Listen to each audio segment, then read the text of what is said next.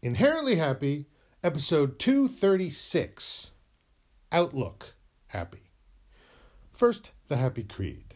We believe in happy, in balance and growth, of being mindful and grateful, compassionate and understanding. Yowza ha ha, my happy friends. I love a good perspective.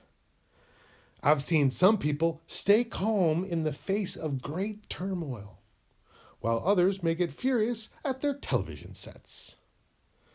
I want to know how the cool customer does it, because I'm already a little too well versed in the customs of hotheads. I want to have a happy outlook, so bad. Improving my outlook is a bit of an obsession for me. When I'm around nice people, it's easy to have a nice outlook, but there are so many mean people. There are people who are mean to others for being too different. And there are people who are mean to others for being too much the same. And then there are the villains who revel in the pain of others with zero consent or consideration. There are such villains wherever you turn in this most unfun house. The latest dastardly doer is someone who enjoys belittling people whenever he feels he has the advantage. A vegetable oil spill occurred. I was not there, but I believe it to have been an accident, which unfortunately went unnoticed until after it had already set into the pavement. And so apologies were made and cleaning experts were called in. But finding nearby available asphalt cleaners is not as easy as it may sound. Eventually, I found a tree care company with a pressure washer.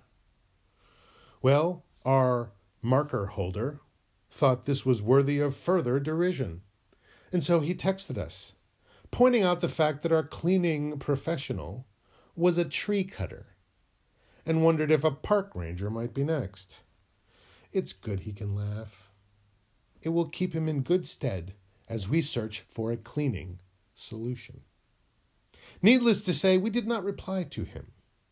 But amongst us, I felt the need to rally, and so texted our crew the following.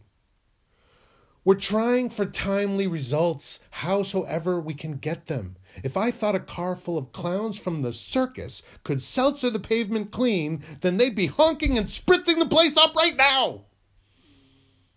It was well received. As a text, they didn't hear the volume, naturally. A bit of well-timed and hard-earned levity, which hopefully eased our tensions some.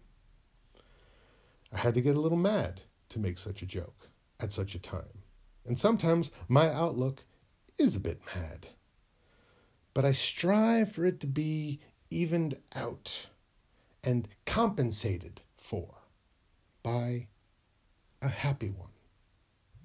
Ha ha, yowza.